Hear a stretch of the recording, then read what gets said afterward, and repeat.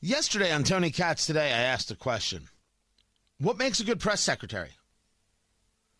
We're watching Jen Psaki in real time, and Jen Psaki in real time is falling down. I don't think I'm engaging in a level of hyperbole here. If this is the way you're answering the question about Joe Biden visiting the border, which he hasn't done by saying, oh, sure he did in 2008. Okay, following up on something else the president said last night. Why did President Biden say he has been to the border? Well, Peter, as you may have seen, there's been reporting that he did drive through the border when he was on the campaign trail in 2008, and he is certainly familiar with the fact, and it stuck with him, with the fact that in El Paso, the border goes right through the center of town.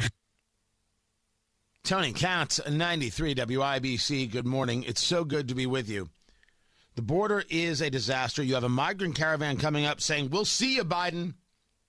Actually, what they're saying. These are people who marched right through Mexican officials. Did you see that? Did I share that? Did we not? They marched right through the Mexican military. It was crazy. It was certifiable. There's the Mexican military. They're all lined up. They're going to stop this caravan. Caravan walked right through them. They put up no defense whatsoever. So let's be clear that they're coming. And they think that somehow they're entitled to get into the United States. This is what's happening in Joe Biden's world. So people are asking, when will Joe Biden go to the border? Do I think he has to? Not really. I think that you can clearly say that, you're aware of a situation. You're totally aware of a situation without having to show up. I don't need to be, shot to know that the bullet hurts.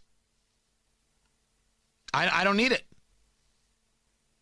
But you can't say, oh, he knows all about the border, because after all, he drove through El Paso once. That can't get said.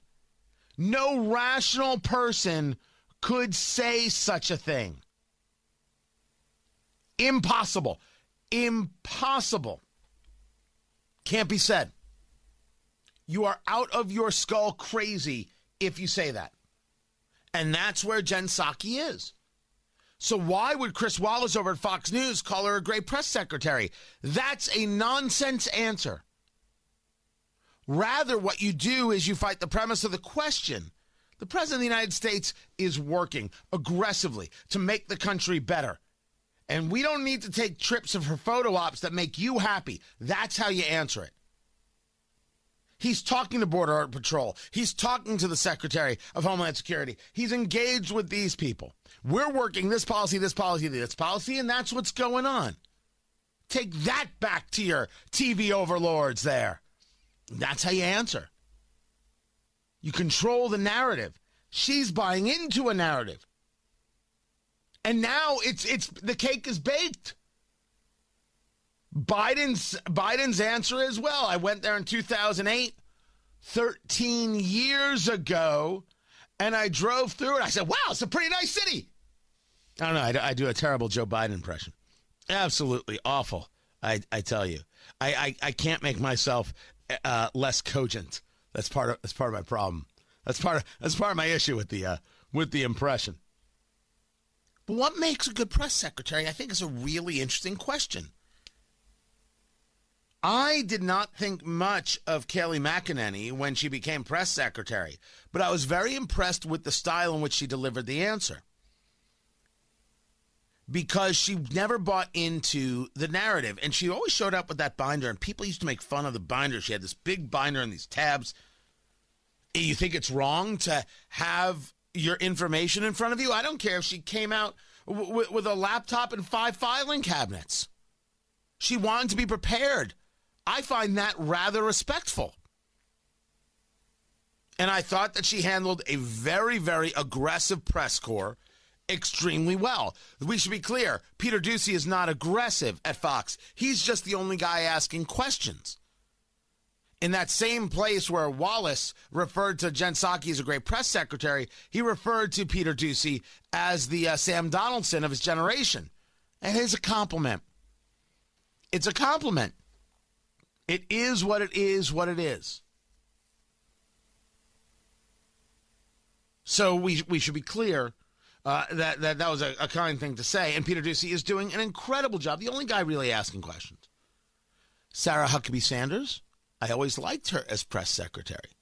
I think she did a far better job than Sean Spicer, but Sean Spicer was never in the job he should have been in. But Sean Spicer did the thing he shouldn't have done. Accepted the premise when we talk about crowd size and started yelling and screaming about it. It didn't pay.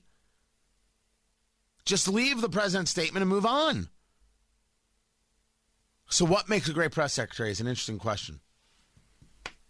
Is it different now than it was then? I'm going to dig into that a little bit more just to see where we are as a society.